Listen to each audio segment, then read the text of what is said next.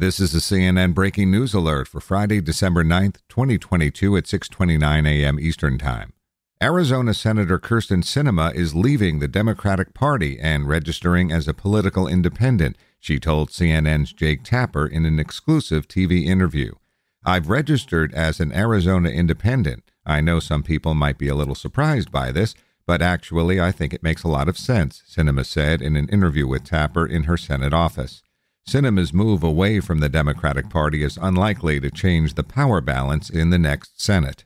For more CNN audio news, go to cnn.com/audio, cnn.com, or the CNN app.